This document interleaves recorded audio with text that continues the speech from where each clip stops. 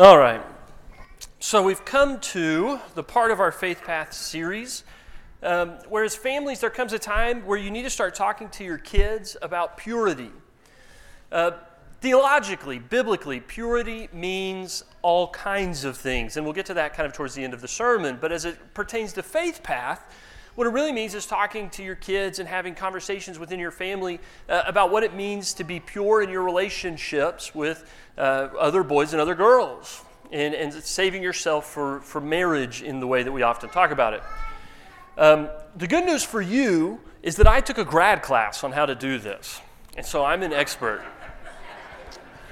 The bad news for me is that you guys know me and get to see how I do as a parent and evaluate how much I'm not actually as good as I think I am for the next 20 years. So we'll just get to live that journey together.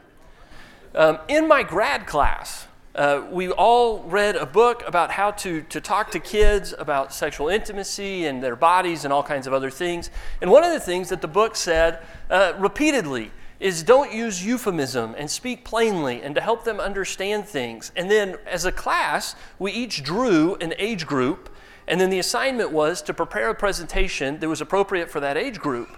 I drew first grade, I think. And I was the first to get to present because we were going, I guess, in age order.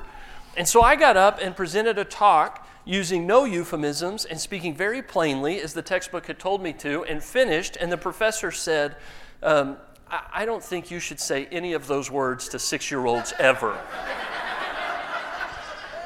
said, but the book said, and she says, yeah, we might talk about that a little bit more. And all my classmates went, we're so glad you had to go first.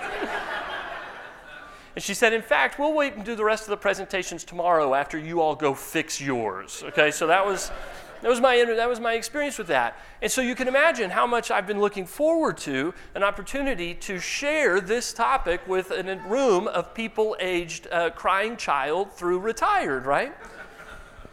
And so as we do this morning, here's what I want you to know. I'm going to try and do this in ways that are age appropriate for the entire room, okay? In ways that invite you into thinking about how this dialogue can take place in your house and your homes.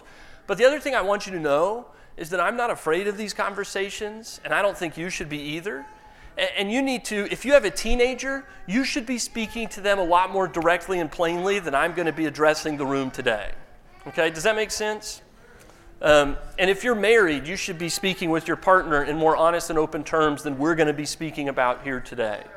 All right, because this topic is not a topic that should involve shame, embarrassment, or humiliation. We need to, in our families, be having these conversations because our kids are having them with or without us. Which one do you prefer? So my goal this morning is to have a word for you, whatever your situation is. And so I'm going to talk some to our singles, and I'm not going to call them singles, just so you know. I'm going to give you a key word that we're going to be using for the rest of the lesson. A lot of times we talk about people who are not married as singles, and it has this connotation that they're like halflings of some kind, that they're almost humans like the rest of us married people. Okay, we're not going to do that for the rest of the sermon. When I'm talking about people who are not currently married, I'm going to describe them the way the Bible does, as to our members who have more time to be devoted to God. Okay? So here's when I say, for our members who are part of this church family who have more time to be devoted to God, you understand that I'm talking about people that aren't married. This is Paul's words, not mine. I'm going to be borrowing them today. And so here's what I need. So to understand, if you are one of our members who has more time to devote to God, raise your hand. You kind of understand who you are? Very good. Okay, now if you are members who are distracted by your spouse and your children, raise your hand. Yeah, okay. Does this make sense? Yes, it absolutely does. I'm a very distracted human, even in my ministry.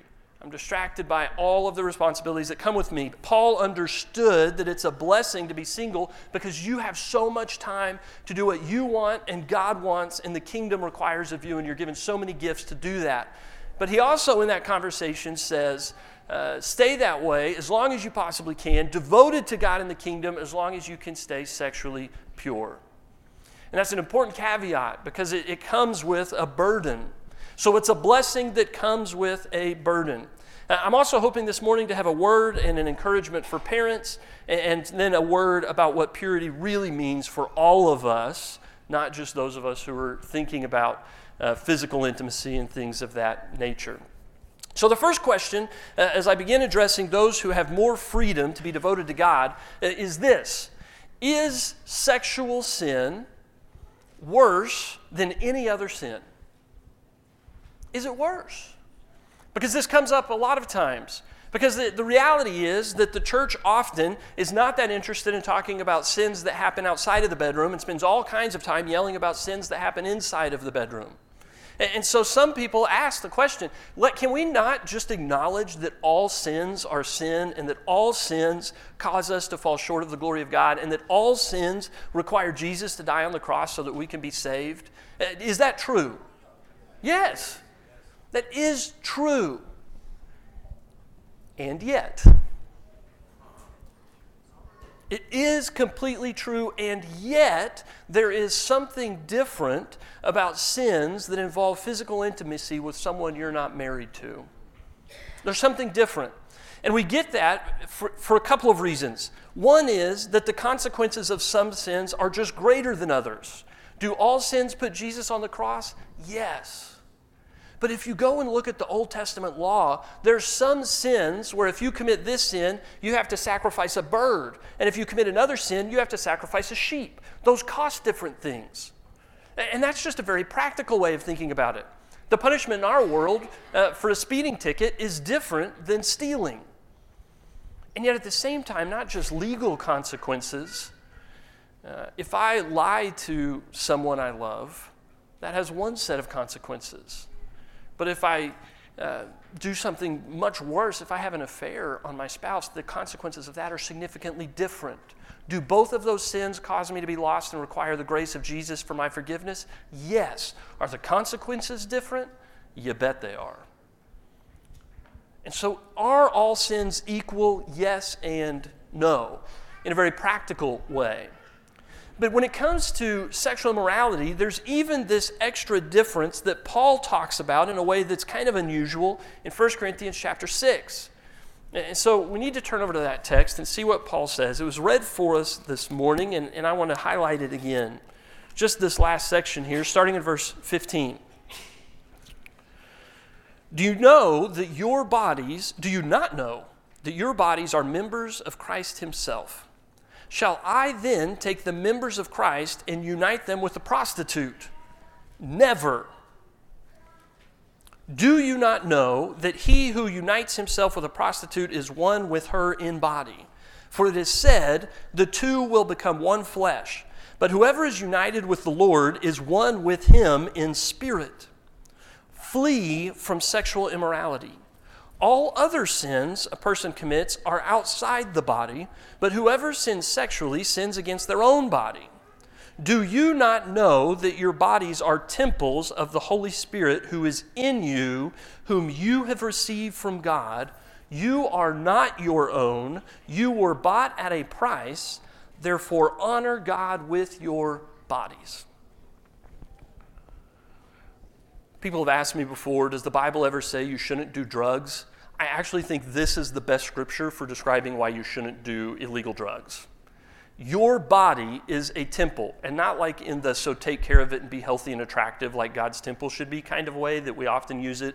It's a little bit shallow.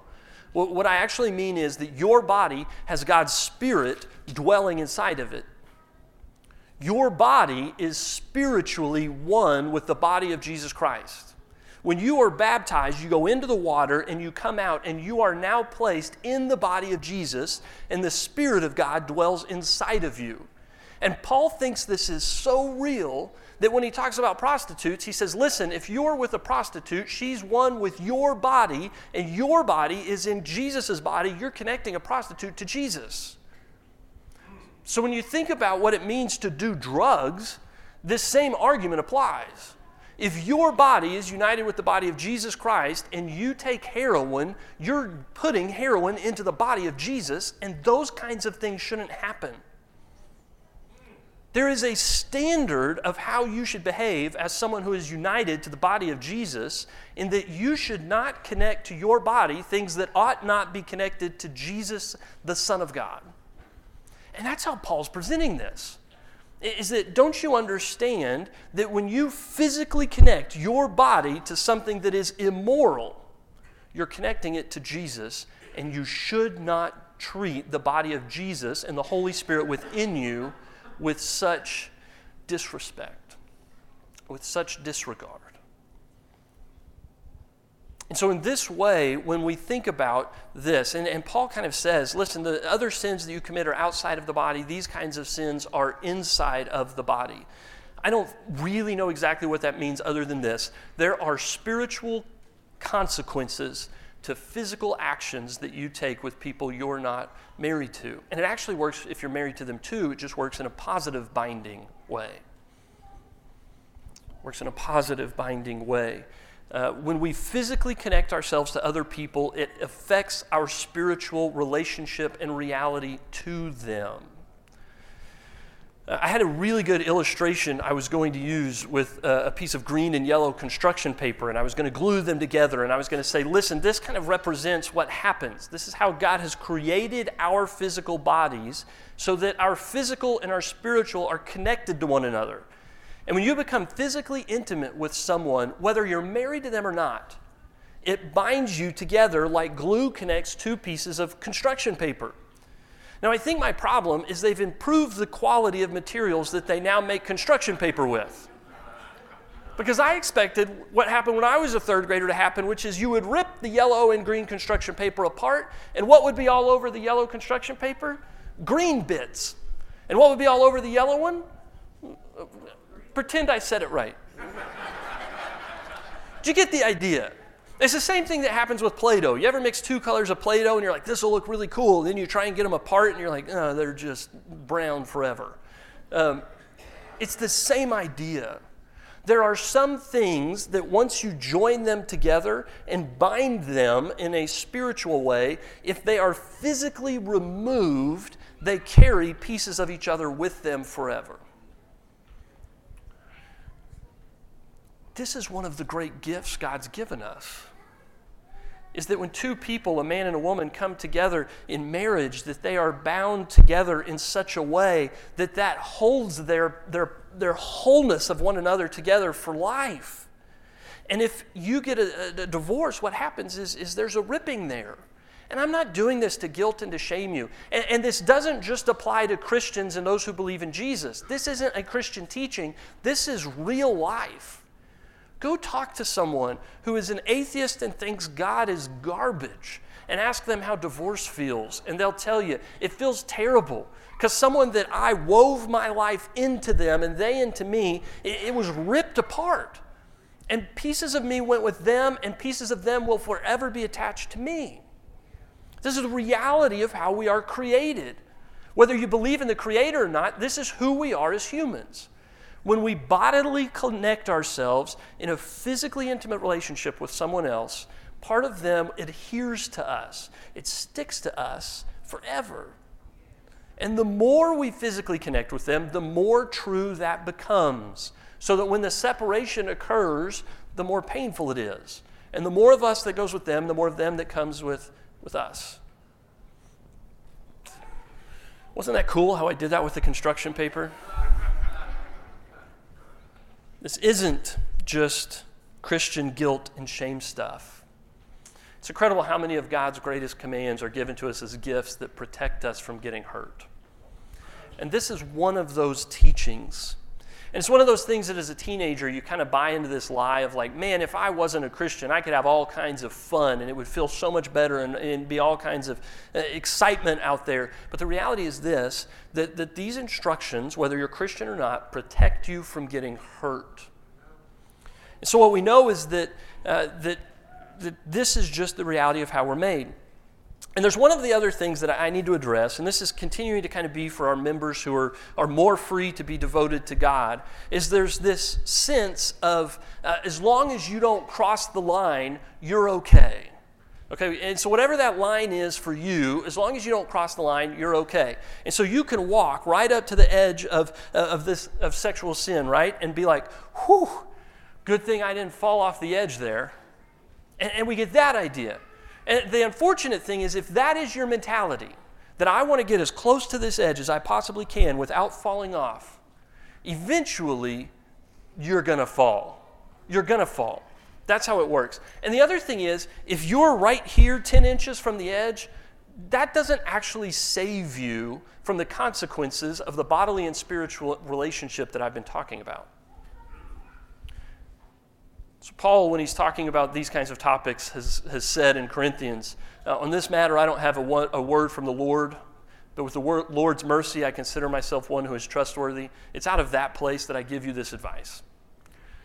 If you physically are intimate with someone at any level, kissing, holding hands, hugs, and all the things that are between that and going off the cliff, okay?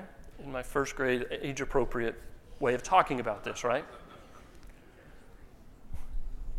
Every step you take forward is a little bit more glue. And every step you take forward is a little bit more glue. Well, but when is it sin? Don't worry about that for the moment. Well, every step you take forward is a little bit more glue. Now, if you're married, that's a little bit more of what God has given you to help bind you to your husband or wife so that when you get to the tough times, you've got more adhesive to hold you together. But if you're not, and the time comes that you part ways by your choice or theirs or by circumstances or whatever else, there's more damage that's done when the ripping happens. It's the way God made us. And so for anyone who's asking the question, hey, as long as I don't go over the edge, am I okay? You've got to kind of sort that out with God and figure out what immorality is and isn't for you and what sin is and isn't for you. There's not a Bible verse I can go to, but here's what I want you to know. God has given you the gift of the more pure you are, the less damage will be done when you separate from someone. And that's a pretty great thing. So my advice to you is this, is don't get so hung up on what is sin and what isn't, what gets you lost and what doesn't. Instead, be asking the question, what can best help me to choose the least amount of damage that can be done if this relationship doesn't work out?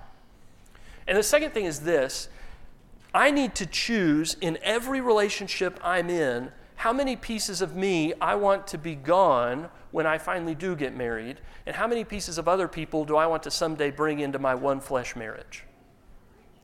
And that's just the reality of how this life works.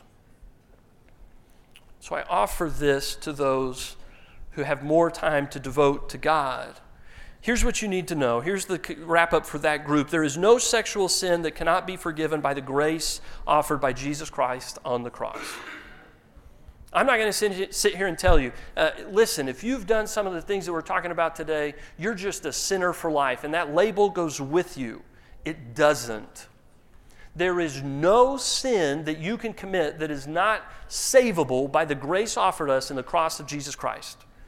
And so if you've got guilt and shame and other stuff from this stuff, from baggage of your past, and you're hearing me today, the number one thing you need to hear is that you have been forgiven if you are in Jesus Christ. You are forgiven. Are there consequences to things you've done in the past? Yeah, those things stay there. There's that scene in Oh Brother, Where Art Thou, where the guy gets baptized, and he comes up and he says, well, I need to go tell the great state of Georgia that I'm not accountable for my sins anymore. Different set of rules, right? The consequences of our actions exist even as we are forgiven by Jesus.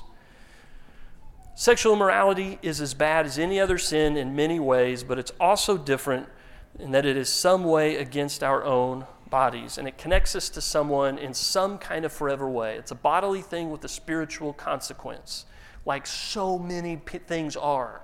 It's the way God made us. Because our souls are made of body and spirit, the more we connect our bodies to somebody else that we are married to or somebody we are not, the more our spirit becomes connected to them in ways that can hurt us when we separate them or benefit us when we stay with them. So be careful.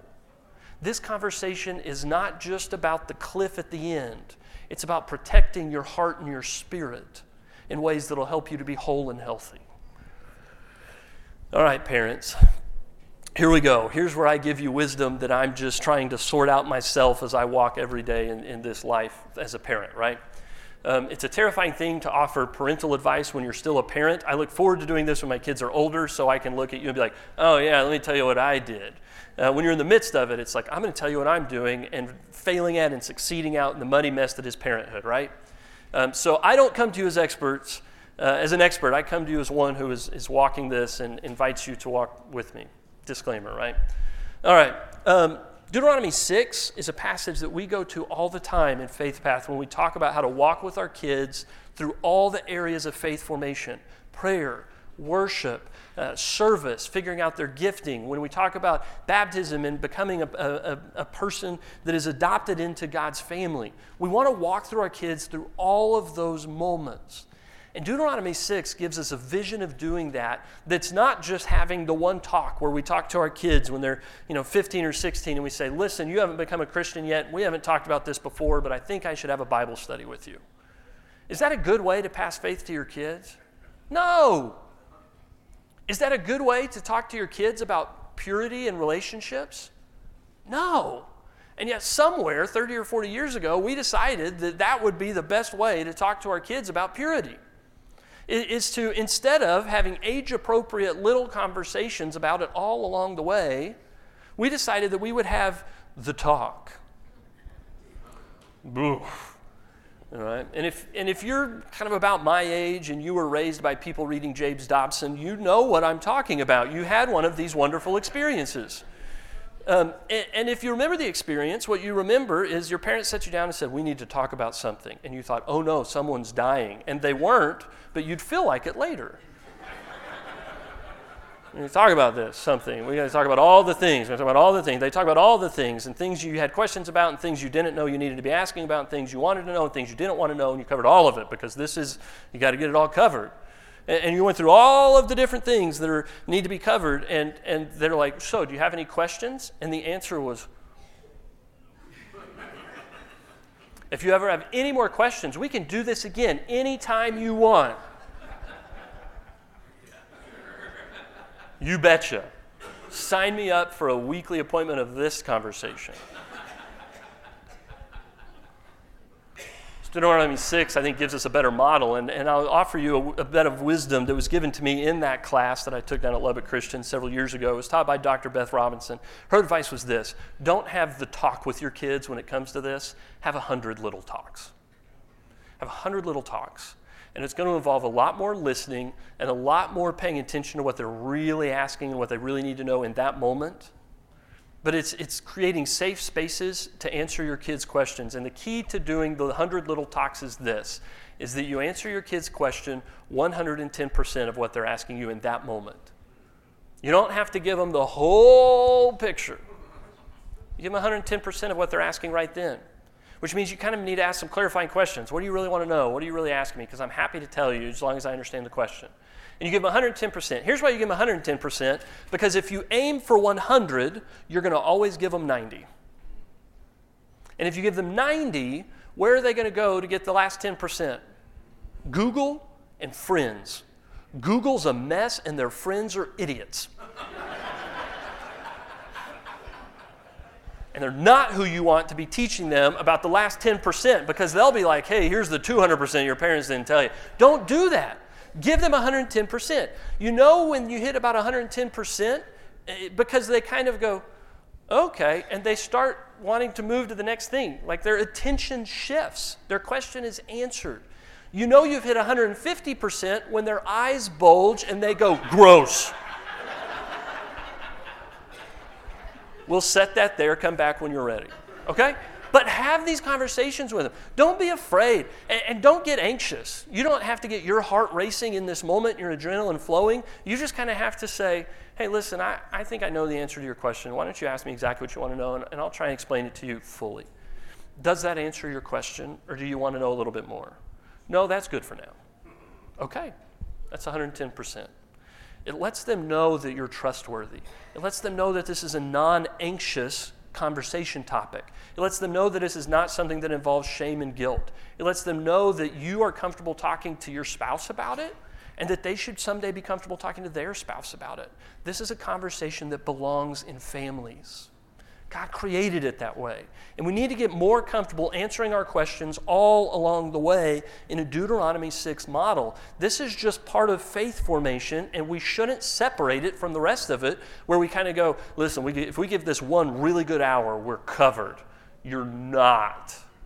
Give it 100 little talks along the way. The last thing is for all of us. It's for all of us. And this gets to purity. Because of the nature of this being within Faith Path and being a conversation that happens between parents and kids and teens, here's what you need to know is that purity as a spiritual priority is not really limited to sexual immorality. Purity is something that has to do with your whole heart and all of the idols and all of the distractions and all of the junk that gets in there.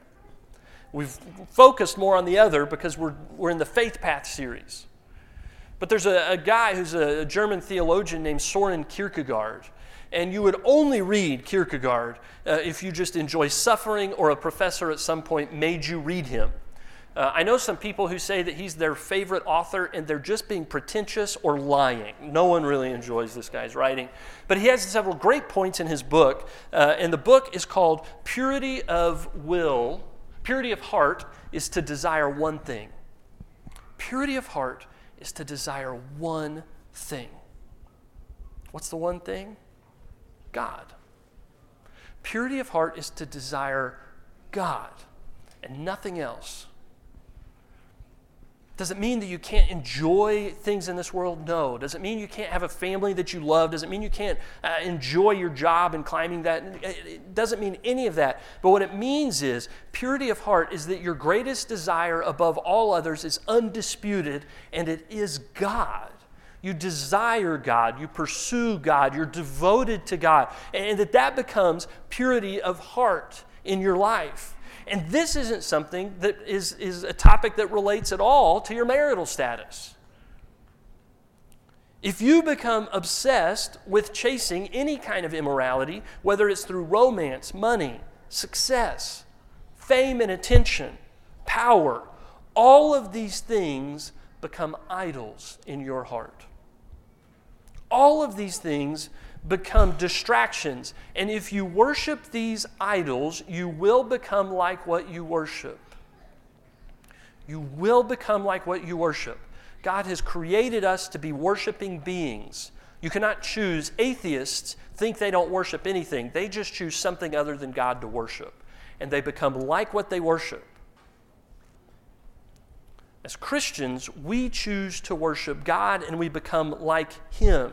And so in Galatians 5, when Paul is writing about just such a topic, Galatians 5, he says this, "So I say, walk by the Spirit, and you will not gratify the desires of the flesh. For the flesh desires what is contrary to the Spirit, and the Spirit what is contrary to the flesh. They are in conflict with each other so that you are not to do whatever you want. But if you are led by the Spirit, you are not under the law. The acts of the flesh are obvious: sexual immorality, impurity and debauchery, idolatry and witchcraft, hatred, discord, jealousy, fits of rage, selfish ambition, dissensions, factions and envy, drunkenness, orgies, and the like. I warn you, as I did before, that those who live like this will not inherit the kingdom of God." Is it because these sins are bad enough that the cross of Jesus Christ can't save you from them? No. Is it because these sins become impurities of your heart that become idols, that if you worship, you become like them and you no longer are like God? Yeah.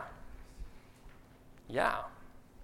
Purity protects us from idolatry.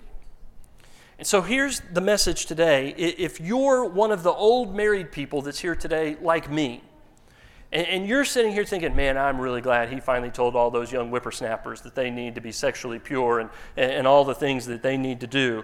And yet you walk out of here and you're consumed with greed or anger or political idolatry, which is where you trust politicians to fix the problem of this world more than you trust the Holy Spirit and the Holy Spirit's people. If you struggle with vanity, if you struggle with success, then you have a purity problem too. Purity is a much bigger conversation for the people of God than just what happens in the bedroom. It's a conversation about making sure that the one thing that we desire more than all other things is God. And if you desire God above all the other things, the idols start to drop away and the impurity starts to fall away. And the things that get in your way are all of a sudden not that big of a deal. And you can imagine Peter walking on the water looking at Jesus, and as long as his eyes were on Jesus, the waters didn't bother him and the wind didn't bother him and the distractions didn't bother him. But as soon as he takes his eyes off Jesus, suddenly all the things of this world start getting in the way and he's sinking. That's going to be true for us too. It's going to be true for us too that if we keep our eyes and our desire and our heart tuned fully on Jesus, then purity takes care of itself. If you focus all the time on purity, that's not actually going to do it either. The key is not to focus on purity. The key is to focus on Jesus. And if you focus on Jesus, purity sorts out all the stuff that should be in second place, third place, and last place. Because you've oriented your heart and your mind according to the one thing that matters the most, your desire for God the Father, Jesus the Son, and the Spirit that comes and gives you the power to do all of it. And when we worship that God, we become more like what we worship.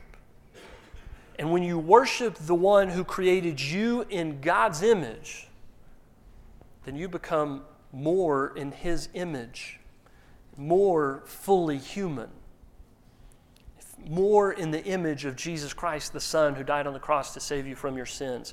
And it all happens by the power of the Spirit coming into us and transforming us so that we can have the ability to withstand all the impurities that the world tries to throw at us so that we can be pure on the day that Jesus returns, ready to go and be saved people in His kingdom forever when He cleanses us of all the junk and all the baggage and all the stuff. He makes us whole and white again. If you've never made that decision, that commitment to become one of God's adopted children, the Bible tells us that if you believe and are baptized, you will be saved, that all of the guilt and the shame of whatever is in your past gets washed away, and the stuff that you make, mistakes you make going forward, you're forgiven for those things too as you seek to follow God, which is your greatest desire, and your Father, who adopts you as His child. And He gives you His Spirit so that through all of it, you have the ability to navigate the tough stuff of the world. If you've never made that decision to become one of His children, or if you have any other need, please come forward this morning as we stand and sing.